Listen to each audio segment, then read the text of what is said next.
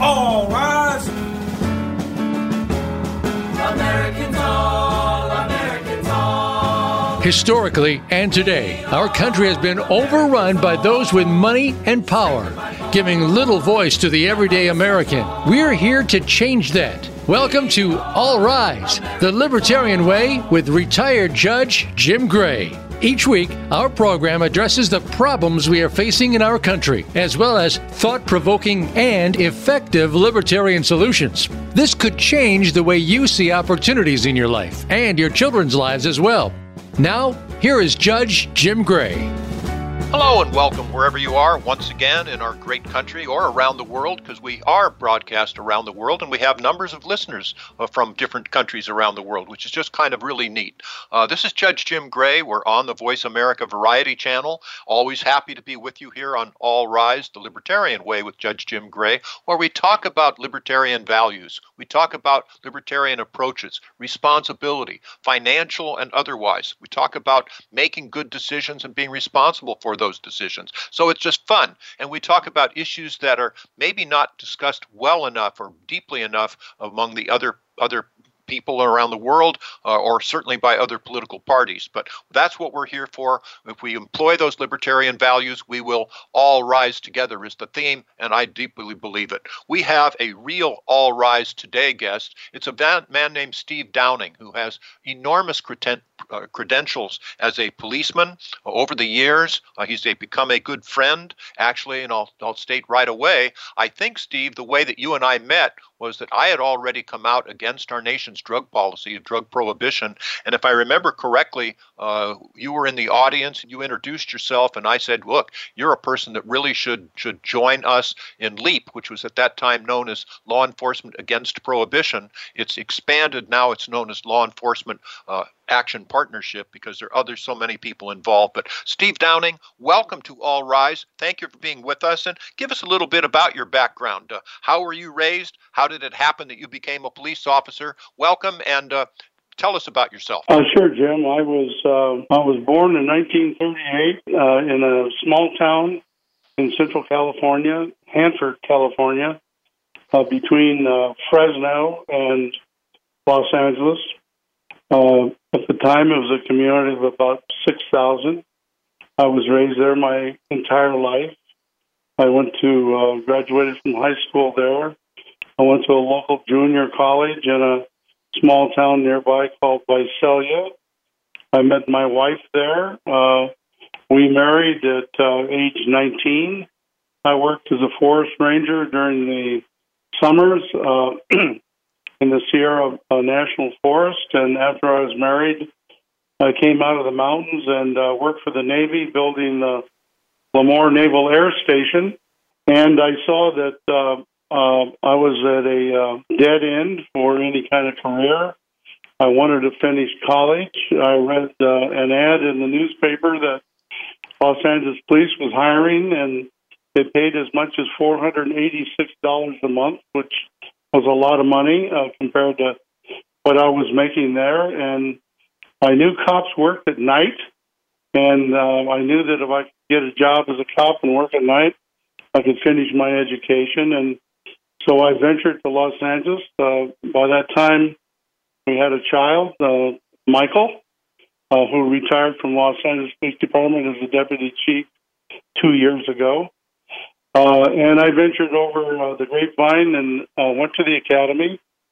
And when I graduated, I got a trailer and got my wife and child back in Hanford and brought them over, and we set up, and I began a police career. And so I finished college as I sought to do, but I did fall in love with the job, and I I worked many assignments. As you know, Los Angeles is a big city and a big city police department, lots of opportunities. I spent probably 12 of my 20-year career in South Central Los Angeles at the policeman level, sergeant level, a lieutenant, captain, an area captain. And then when I made commander, I was in the Bureau of Special Investigation, and that's when, about the time that President Nixon declared the war on drugs. And so I was in charge of organizing the Los Angeles Police Department's response to the war on drugs. We organized 18 geographic divisions for the street-level drugs and a centralized major narcotics division for, in many cases, global enforcement. I worked with the BNDD at the time, helping as they became the DEA. We formed the first interagency task forces. We formed the first narcotic intelligence network, and we went to work to achieve the goals of the war on drugs, which was to reduce the flow of drugs into our country and to reduce addiction and to reduce the violence associated with drugs. Year after year, we failed. I considered myself a failure as a police executive because I couldn't accomplish the goals. And then one day I woke up and said, it's really not me, it's the policy. And it's a bad policy, and a better policy would be to regulate, legalize, regulate, and control all drugs. And I recognized that we were destroying families, putting more children in foster care, putting more children on the street, and increasing violence. So that's kind of when I became an anti-drug war. So well, you're jumping forward really fast, and I'm gonna take you back and walk along these roads because it's really interesting to me, and I'm sure to our audience, Steve Downing. First of all, I will explain the sound quality here is not really good because you have hearing aids at this point, and so we have a little echo there. But we're doing this anyway, so thank you and thanks for bearing with us. But in your career development, how much time was it where you were actually on patrol in the streets? What training did you have in order to get you into that position, and what did you learn just being a street cop? Well, I went through the police academy. In those days, it was a 3-month academy, and you're certified under the peace officer standards and training. So you go through the basic things in the police academy, learning the laws of arrest and the laws that you're going to enforce. In those days, there wasn't a lot of instruction about community relations. It was mostly about aggressive patrol, preventative crime prevention, and things of that nature. One thing that stayed with me for all the years that I was in the police academy, for all the months I was in the police academy, followed by all the years that I was in the police department, it was confusing to me that the academy was so military oriented. We marched everywhere. We had instructors that acted like drill instructors. They'd yell at you. They'd run you until you fell into the bushes. It was like a boot camp with the education on the side in the classrooms. But everything was military in nature. It was yes or no, sir, saluting, standing inspection, and all of that. Everything in the group. But when you graduated from the academy, you were put in a car and expected to make individual decisions rather than reacting to group think. And so that always stuck with me, and it's something that over the years I tried to change, but it's still present in a lot of academies. But the learning experience, you did become part of a larger organization. You became a part of that culture, and you observed the good things and the bad things in that culture, and those stay with you. And probably the most important thing I learned in going through the academy and in the initial years of coming out of the academy was that there is this culture that has a tendency to stay within itself. In other words, you go to work And then you've heard of cop bars. They come and they go to the cop bar, and they avoid mixing outside of their group. And early in my career, I realized that that was not a healthy thing. So my family, we always made a point. We did socialize with friends in the police department, but we always made a point to have a social life with regular folks that weren't in the police business. Good friends of mine are doctors, lawyers, people in business, people in finance, and that is a healthy thing to do for all police officers, and I encourage that to this day, because whatever you do in life, you shouldn't be in that bubble. You need a point of view outside the bubble. And I think that helped me a lot in being able to think outside the box in this business. Well, Steve, first of all, I didn't know that we had this in common, but I was at two duty stations when I was in the Navy. The first was the U.S. Naval Air Station in Guam. The second was the Naval Air Station in Lemoore, so I didn't know that we both worked there. I was there in about 1974, that sort of thing. And I still don't remember. I'm tracing it back in Hanford. They had a wonderful Chinese restaurant. What was the name of it? Do you remember? Yes, it was the Imperial Dynasty. Imperial Dynasty. And it became, it was in Chinatown and China Alley, and it was run and owned by a fellow by the name of Ernie Lee, as I recall, and it became a very famous gourmet restaurant. Gourmet clubs from Los Angeles and San Francisco would travel to Hanford to have a special dinner there. I guess so. You're going to have to walk back wherever you were before, Steve. Your audio is not as good as it was before. But I can also say that as a police officer, when I was at USC Law School, this was probably 1969, 1970, I went police car riding. We had a prosecutorial discretion case or classroom. And I went riding, I think it was out of the 77th precinct. And I was in the back seat, of course, of a police car as a police car riding observer, and they'd gotten some form of call that there'd been a burglary somewhere in the neighborhood. So they went up to some probably teenage African-American male, just minding his own business, standing there, and they treated him really gruffly. "Hey, come here," they said, and "What's you doing here?" and all that sort of stuff. And of course, they got no information from him. And I asked them when we were driving away, I said, why did you treat him like that? That, you have to show you're tough. And I still remember thinking to myself, boy, that's exactly not the way to treat people.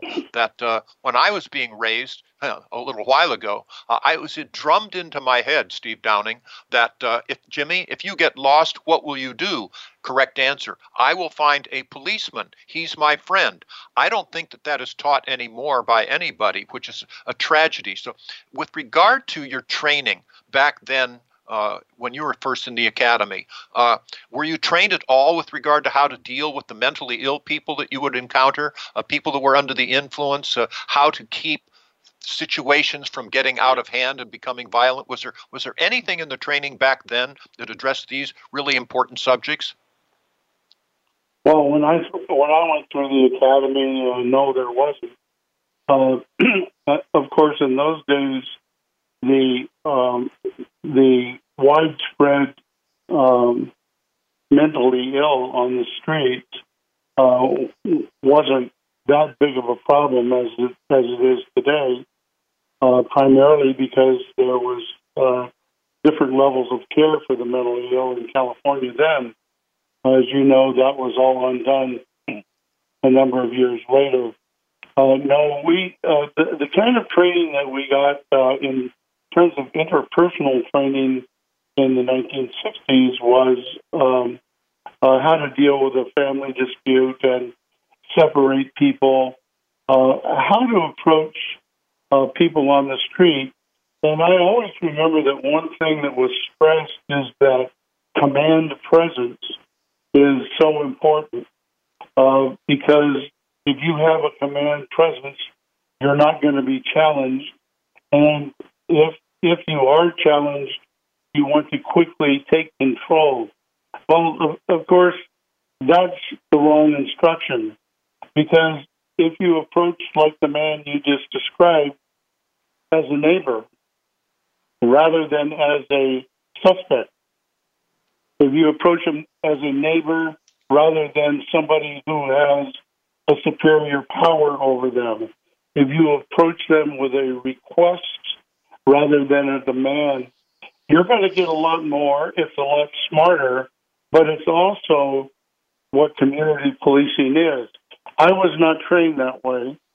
My partners, when I was a young probationer, didn't train me that way. But that doesn't mean that when I had my choice, I didn't approach things that I did approach things that way because I saw that they were more productive. And as the years have passed, in some cases, in some police departments, in some academies, this kind of training is starting to take place, and the anti-bias training is starting to take place. But in my day, that was not the case. It was command presence. It was a military posture, and the military influence in police departments. It's been there from the beginning, and it continues to be there today. And in my personal opinion, it's something that's got to be completely wiped out. And the police officer needs to view himself as a neighbor and not somebody in command or somebody occupying that neighborhood. They need to be a neighbor who's working with their neighbors to achieve the purpose of policing, and that is the safety of the community. Looking at Sir Robert Peel's primary principle, the police are the people and the people are the police. I can tell you, ladies and gentlemen, that, and again, I know the sound quality is not good, but it's just worth going through this with Steve Downing, who is my friend. I've known him for quite a while now. He has all of the background in the police department, highly regarded. He's got all the badges and the handcuffs and the rest, but he became the assistant chief of the Los Angeles Police Department, along with Chief Gerald Gates.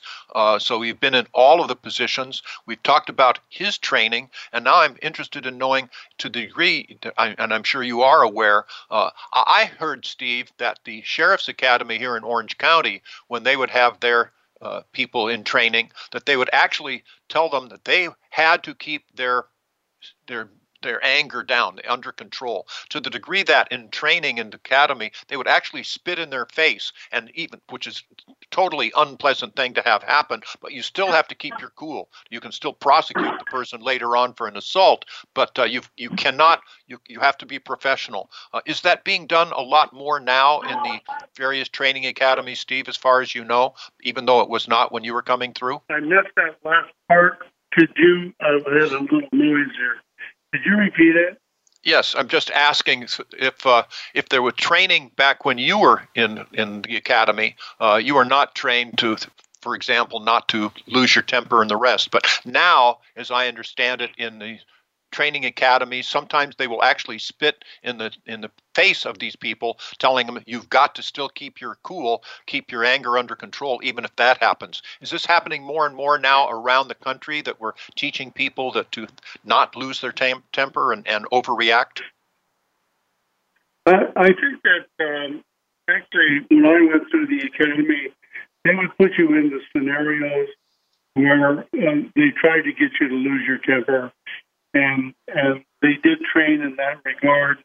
I'm sure that today that the training is much more sophisticated and better designed. And the reason I say that is that over the years, I know in the Los Angeles Police Academy, when I was the deputy chief, we, for the first time, we hired psychologists to work with the commanders at the training division in the design of these various classes, and that kind of training emerged in a formal way with the guidance of psychologists and psychiatrists.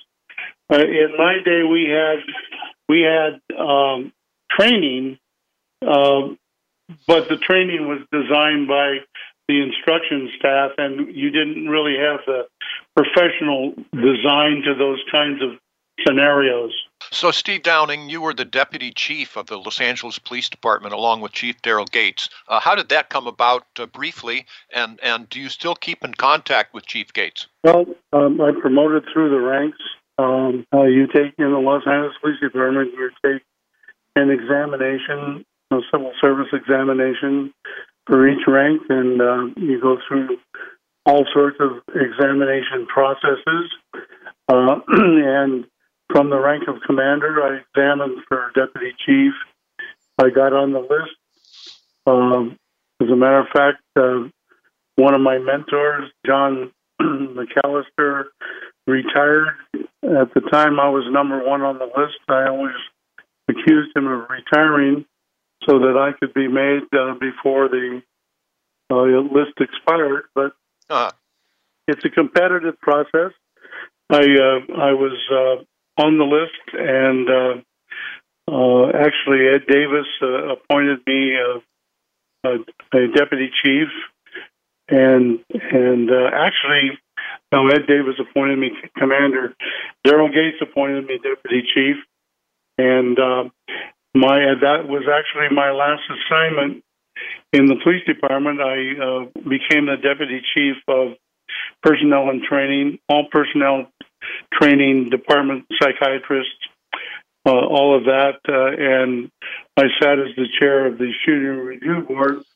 So that was the last 3 years of my career with the department before I retired, and Daryl Gates was the chief the whole time that I was a deputy chief. I gotcha. So don't be modest. You were there as a deputy chief for about 10 years. What reforms, what changes were you able to bring to the Los Angeles Police Department? Well, one of the big things that I worked very hard at, which taught me the lesson, doubled the lesson of how hard change is to accomplish. I tried very hard to demilitarize the academy.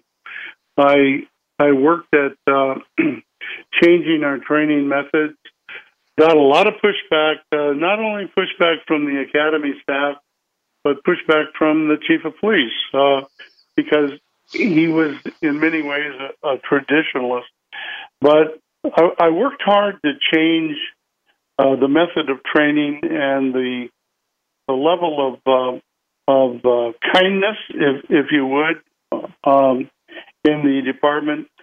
And also, a great deal of attention during my time was given to the use of force, introducing new continuums, introducing escalation, de-escalation concepts, and I actually was very involved in rewriting the use of force policy of the department from the standpoint that I was chief of personnel and training, but I also sat as the chair of the use of force and shooting review board. And so it was at that time that we recognized that the policy is a very important thing, and in my mind, basic statements generate interesting approaches if you make the right kind of statement. And the statement that I made at the time, and the thing that we codified as the first precept, so to speak, on the use of force, is that human life is precious, and the taking of a life, any life, should only be at a last resort. Well, when you make that kind of statement and you say only at last resort, that imposes many thought processes in when and how you are to use force. Use that amount of force necessary, pull back from it when your mission is accomplished. But more than that, distance and backing off, there's no shame in that. Asking for help, there's no shame for that. putting Steve, yourself in a position to talk a suspect down. There's no shame in that. So we just have a couple of minutes remaining before our break, Steve. But what you're saying, had you employed this whole George Floyd situation would have, I can't say it had been avoided, but certainly de-escalated. I assume that this is something that really bothers you. It bothers us all. When we come back from our break, we'll talk about these issues and what you see is happening today in today's policing, even the whole concept of defund the police, if I understand it correctly. We'll talk to Steve Downing, who was the deputy chief of the Los Angeles Police Department for 10 years under Daryl Gates. He was an avant-garde person. I wish that in many ways his recommendations would have been employed. Now I think we're beginning to. We'll talk about those as well as, of course, this whole issue of the war on drugs once we come back after these words. Become our friend on Facebook. Post your thoughts about our shows and network on our timeline. Visit facebook.com/Voice America. The Libertarian Party is the third largest political party in the United States, and it's more successful than ever. We don't just talk the talk of individual liberty and free markets. We also walk the walk. Libertarian Party candidates are getting elected to office across the United States, and we are making a difference. The Libertarian Party is also the only third party that routinely has ballot access in every state. Our achievements and influence grow every year, and you can be part of that success. You can register as a Libertarian Party voter in your state to help us achieve easier ballot access. You can also visit lp.org today to become a member of the Libertarian Party, no matter which party you register with. Join the Libertarian Party today at lp.org. Together, we can move mountains.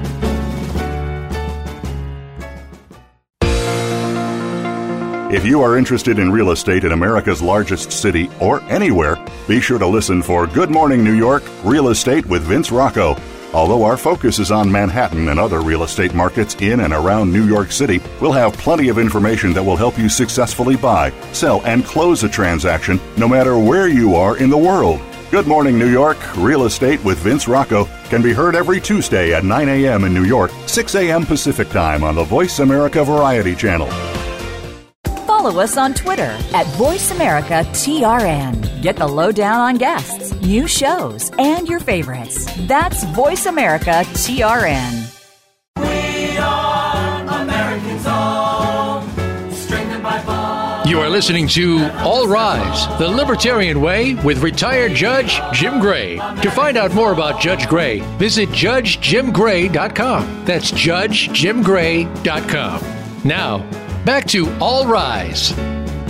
Well, welcome back. As you heard, this is Judge Jim Gray, and we're All Rise, and we talk about real issues. Here we have a former 10-year deputy chief of police of the Los Angeles Police Department who tried to put in reforms, tried to demilitarize the academy, training academy for police officers, with some degree successful, to some degrees not. But before we come back to Steve Downing, as you know, my wife, Dr. Grace Walker Gray, has asked me to give some form of intentional humor, and I'm falling back to some lexophiles, which I think are really fun play on words. So I heard that a dentist and a manicurist recently got married, and now they fight tooth and nail. Well, okay, that was an attempt, but at any rate, we are. There we go. That is a certainly required chuckle from my guest, Steve. So you fit into that well. I can also say, Steve, that recently I heard on the radio that the police were summoned to a daycare center where a 5-year-old boy was resisting arrest. So at any rate, that was my second attempt. But I didn't hear a chuckle after that one, but resisting arrest, there you go. Okay. So we're getting there. At any rate, Steve, thanks for being with us. We were talking about the George Floyd tragedy situation, where if my senses were correct, Floyd was murdered by a police officer, and I don't know if the films were doctored or whatever, and I can't get into that, but now we're talking about, in effect, the concept of defunding the police. Now, maybe that means take some of the money from police, military, and put it toward more social workers, people that are trained mentally ill professionals, etc. But what are your thoughts with regard to what is going on in today's world in 2020 with regard to the police, the whole concept of defunding the police, etc.? Steve Downing?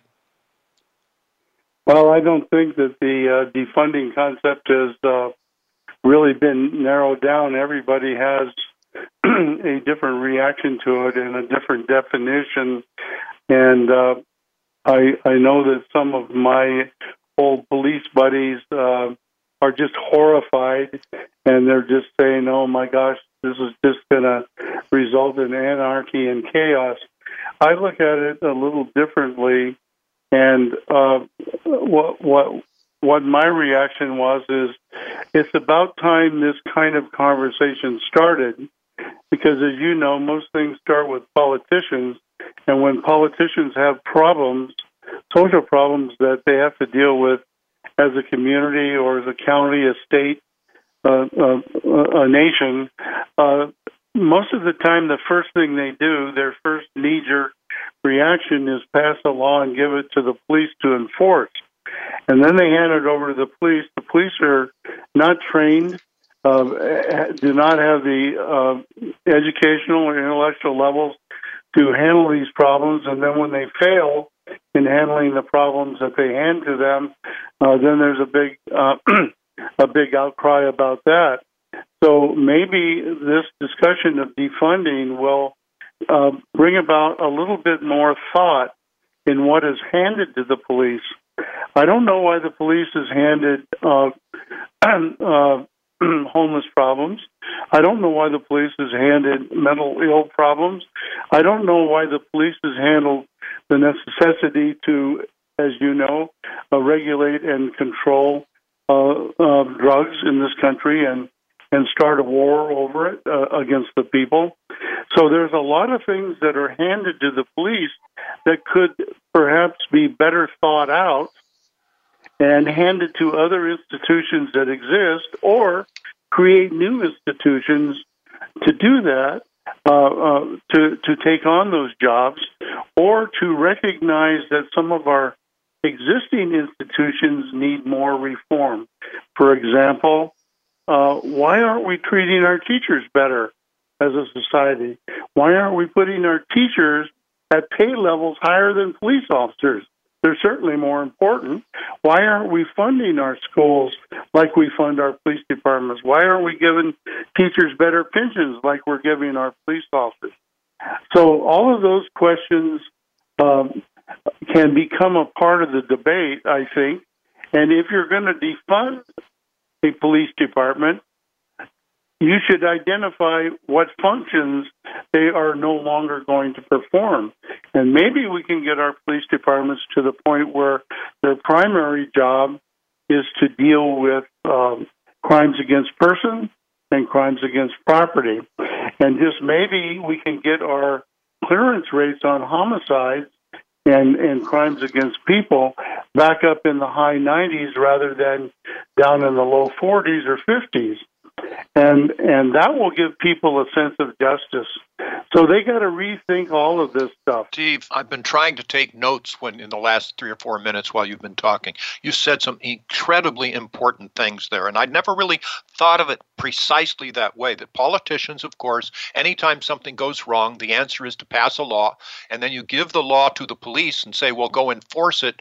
They don't have the training, and you get into these areas. I mean, my goodness sakes, yes, how can the police be charged with resolving the homeless issue or with mentally ill or regulation control of drugs and the rest? You're right that the criminal justice system was defined and set on trying to protect us from each other. It's designed to do that. It's pretty effective at that, but it's not at all designed to protect us from ourselves, be it the homeless, the mentally ill, drugs, or otherwise. So yes, I think what you said deserves to be written understood, and if you're going to defund the police, like maybe should be, then you also define what's no longer going to be performed by the police. And I can tell you, and now we can talk about drug policy, because as you know, I came out against our nation's drug policy as a sitting judge back in 1992, and so I did my own studies, and I found that the United States was only half as successful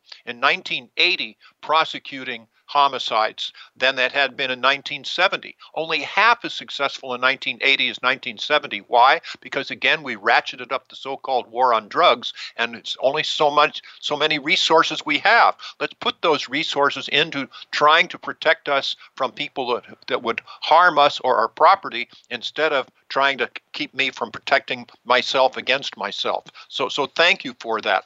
What was your line of thinking? Because you were the person that was setting up these task forces with regard to the war on drugs and the DEA and that sort of thing. Tell us about what caused you to come over to being a speaker for law enforcement against prohibition, and to become, in effect, against the so-called war on drugs. Steve Downing?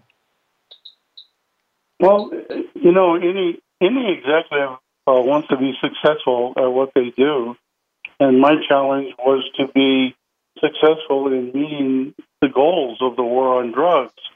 And those goals were to stop the flow of drugs into the country, to reduce addiction, to reduce violence associated with drugs. And when I started, we would do the show and tells. We made a big seizure. We got a whole kilo, and we got 5 handguns, and we got $2,000. And then 6 months later, the seizure is 10 kilos, and a year later, we're seizing warehouses full and war-level weapons and millions of dollars. And so pretty soon you realize that everything that you have tried in order to achieve this goal, you failed. And so nobody likes to be a failure at their job, but I realized that there was what we were doing following this policy that began with Nixon, and everything that we were doing failed. And so I finally came to the realization that the policy itself is the failure. The policy itself, the unintended consequences was really to create a war on the people. And that's what we did. We warred against our own people. We increased incarceration in this country to the point that, as you know, we're 5% of the world population, and we're 25% of the world's prisoners. So isn't that an awful statement for the land of the free? And that's why I changed my mind about drug policy, but it was so embedded, and it was so racist, as we discover as we go along and see what we're really doing. It's time to change this, but it's so embedded, as you know, that change has been very, very difficult. The incremental steps, we're still going through them. We finally got people to recognize that the sky didn't fall when marijuana was legalized and regulated. And now we have to come to understand that same kind of regulation and control for all drugs, and regulated by different approaches, take it completely away from the police, and no longer will they have all of this informant, jailhouse informant and street informant, and working on probationers to turn and go make buys for them when they should be in another environment. All of these harms from the drug war that have not only damaged society, but completely corrupted our law enforcement organizations because of the way they've invented to fight this war on drugs. These are all the things that led me to say, we got to make a change because we're harming ourselves. We're warring against our own people. And then I met you. Well, and thank you for that. Steve Downing, on behalf of our country, thank you for who you are and what you have done, speaking out, because you have all of the qualifications. Like I said earlier, got all the handcuffs and the guns and the badges and the rest. So you have a credence to you.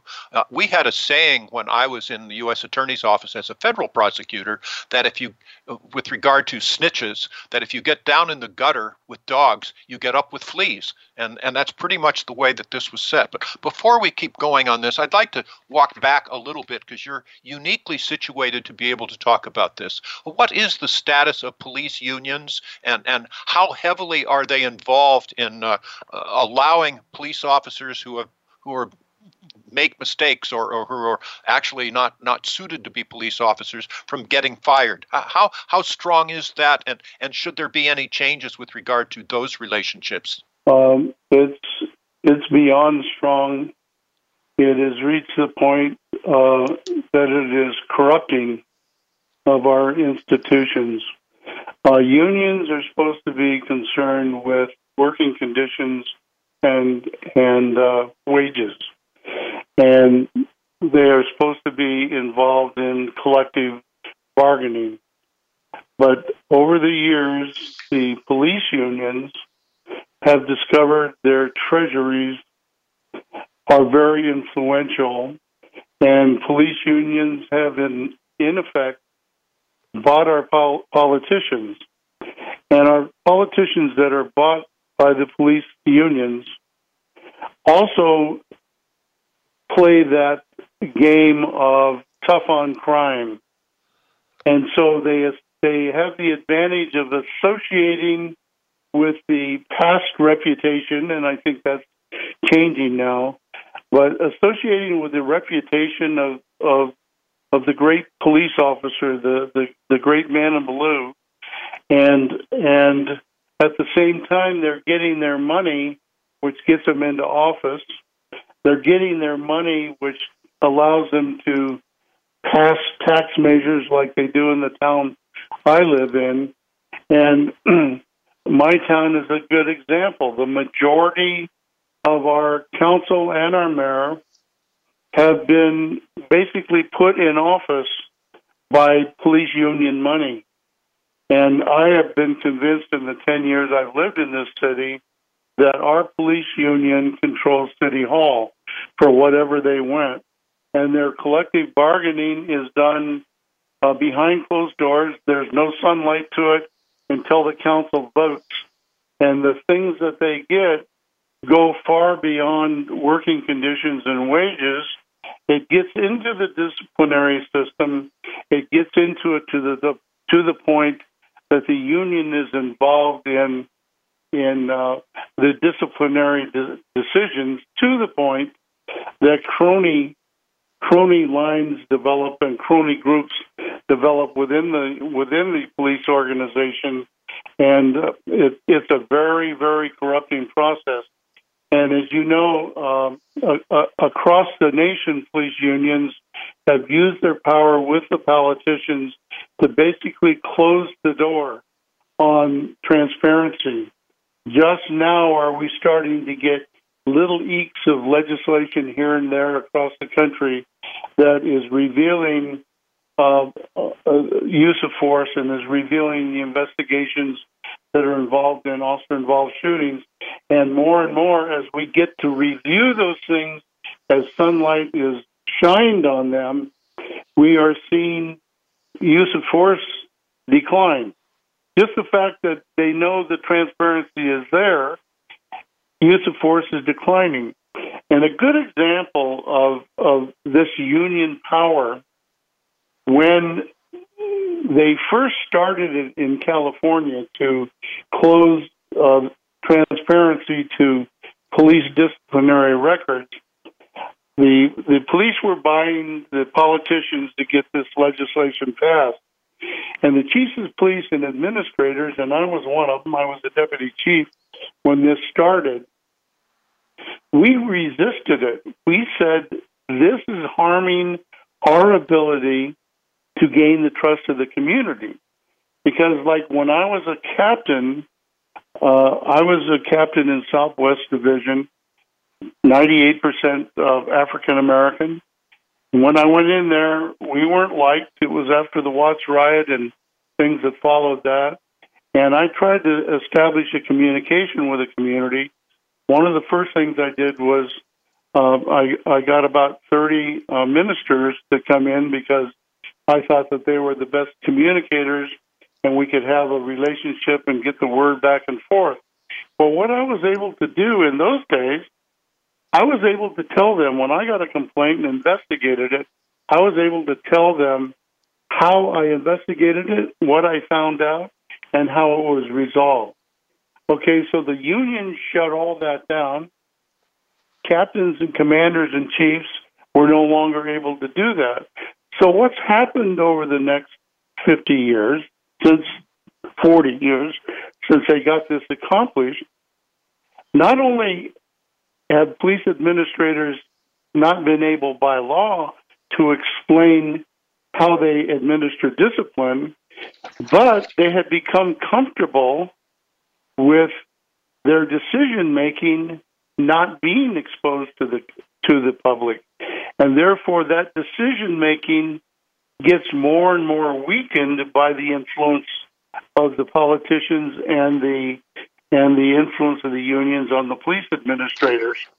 And so they will make decisions that they know will not be exposed to the public, and therefore they will not have to explain their decision.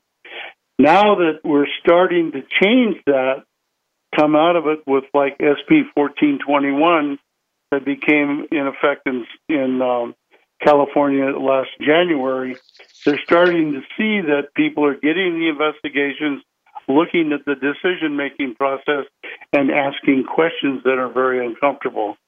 So to answer your basic question, I think that police unions across the country have become a very, very corrupting influence and are basically the prime responsibility for what we are experiencing and what we're seeing today. Look what happened in Minneapolis after they arrested those officers. Police union actually had a walkout. Right now, I picked up intelligence yesterday that the police unions across the country are trying to promote a blue flu on July 4th just to teach us, the people, a lesson. And that is so corrupting and so bad for our society. We need to get a hold of these police unions and get their collective bargaining back.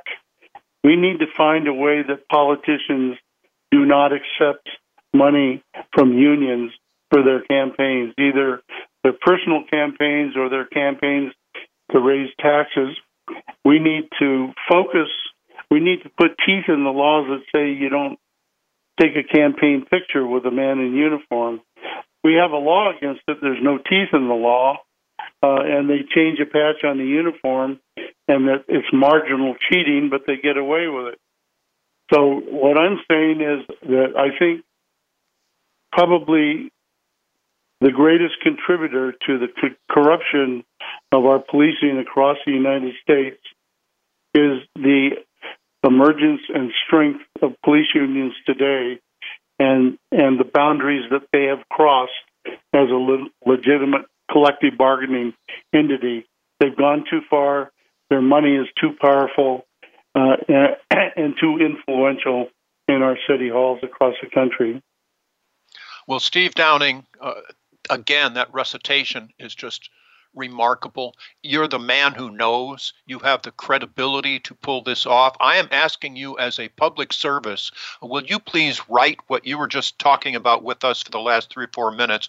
Write a magazine article about this, about how it's evolved, about where it's taken us, about your conclusions. I think that the whole idea that no politician, it should be illegal for any politician to accept any money from any public employees union. It's corrupting and show all of this. Would you agree to do that? And I will help you to the degree that I can, and also help you try to find a publisher. But this is information that we really must get out to the public. Would you agree to do that? I've got you on the spot here.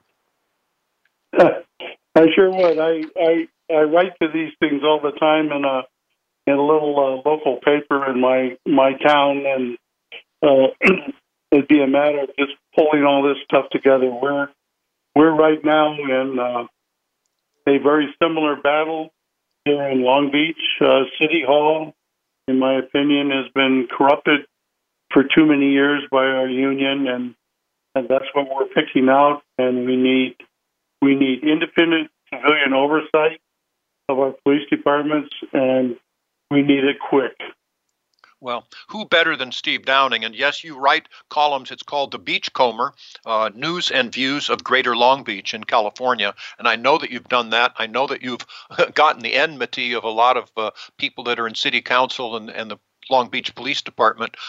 In the few minutes that we have remaining to us, Steve, and again, I take that as a yes, I will, so I'm going to hold you to that, and I'll do everything I can to help. But this is information, because particularly considering the source, folks, there's information that people simply need to get out there, and we need to give some assistance to others that would help us do this, and who better than Steve Downing, our guest. You do live in Long Beach, California. As I understand it, after you have retired, you become quite vocal writing this column in the Beachcomber.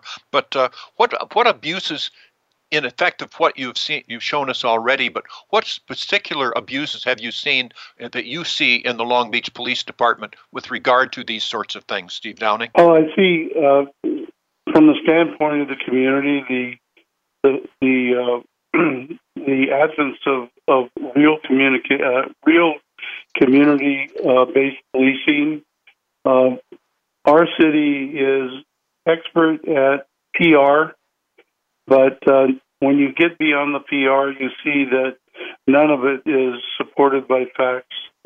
In the recent uprisings, our city was severely destroyed, and we had our police officers shooting rubber bullets at peaceful protesters while they're being ordered not to arrest looters.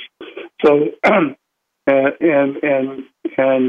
looking at mutual aid and bringing in the National Guard, I saw total incompetence at the top.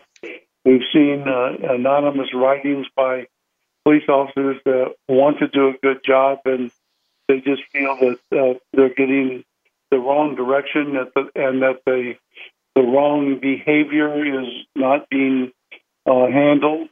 Again, the union is too strong, and our politicians at the same time defend what is undefendable, not defendable. Kind of like somebody said the expression the other day, it's like a bunch of pickpockets gathered a crowd watching another pickpocket be hung for a crime of pickpocketing. And what we need is independent oversight in this city, just like many cities across the nation, that can be accompanied by transparency to everything that involves the use of force and integrity and report writing. And also, Jim, you're a judge. And I think that we use an expression too often in our police and our criminal justice system. I have never seen a judge say, the district attorney is my partner. But yet we always say, from the police standpoint, the police always say, the district attorney is our partner. And the district attorney should not be their partner. They should be part of the check and balance of the system. And the district attorney should stand up when they see misconduct. And that is not happening. The district attorney should stand up when they see false evidence being presented. But they'd rather win a case than expose false evidence or an officer lying on the stand. Yeah. That has to stop, and we have to quit looking at police prosecutor as a partnership. They're part of a system of checks and balances. Well, Steve Downing, and that feeds into this whole mess that we're looking at today. Thank police you. And prosecutors are too cozy, and all too often, police prosecutors and the rest of the justice system is a little bit too cozy.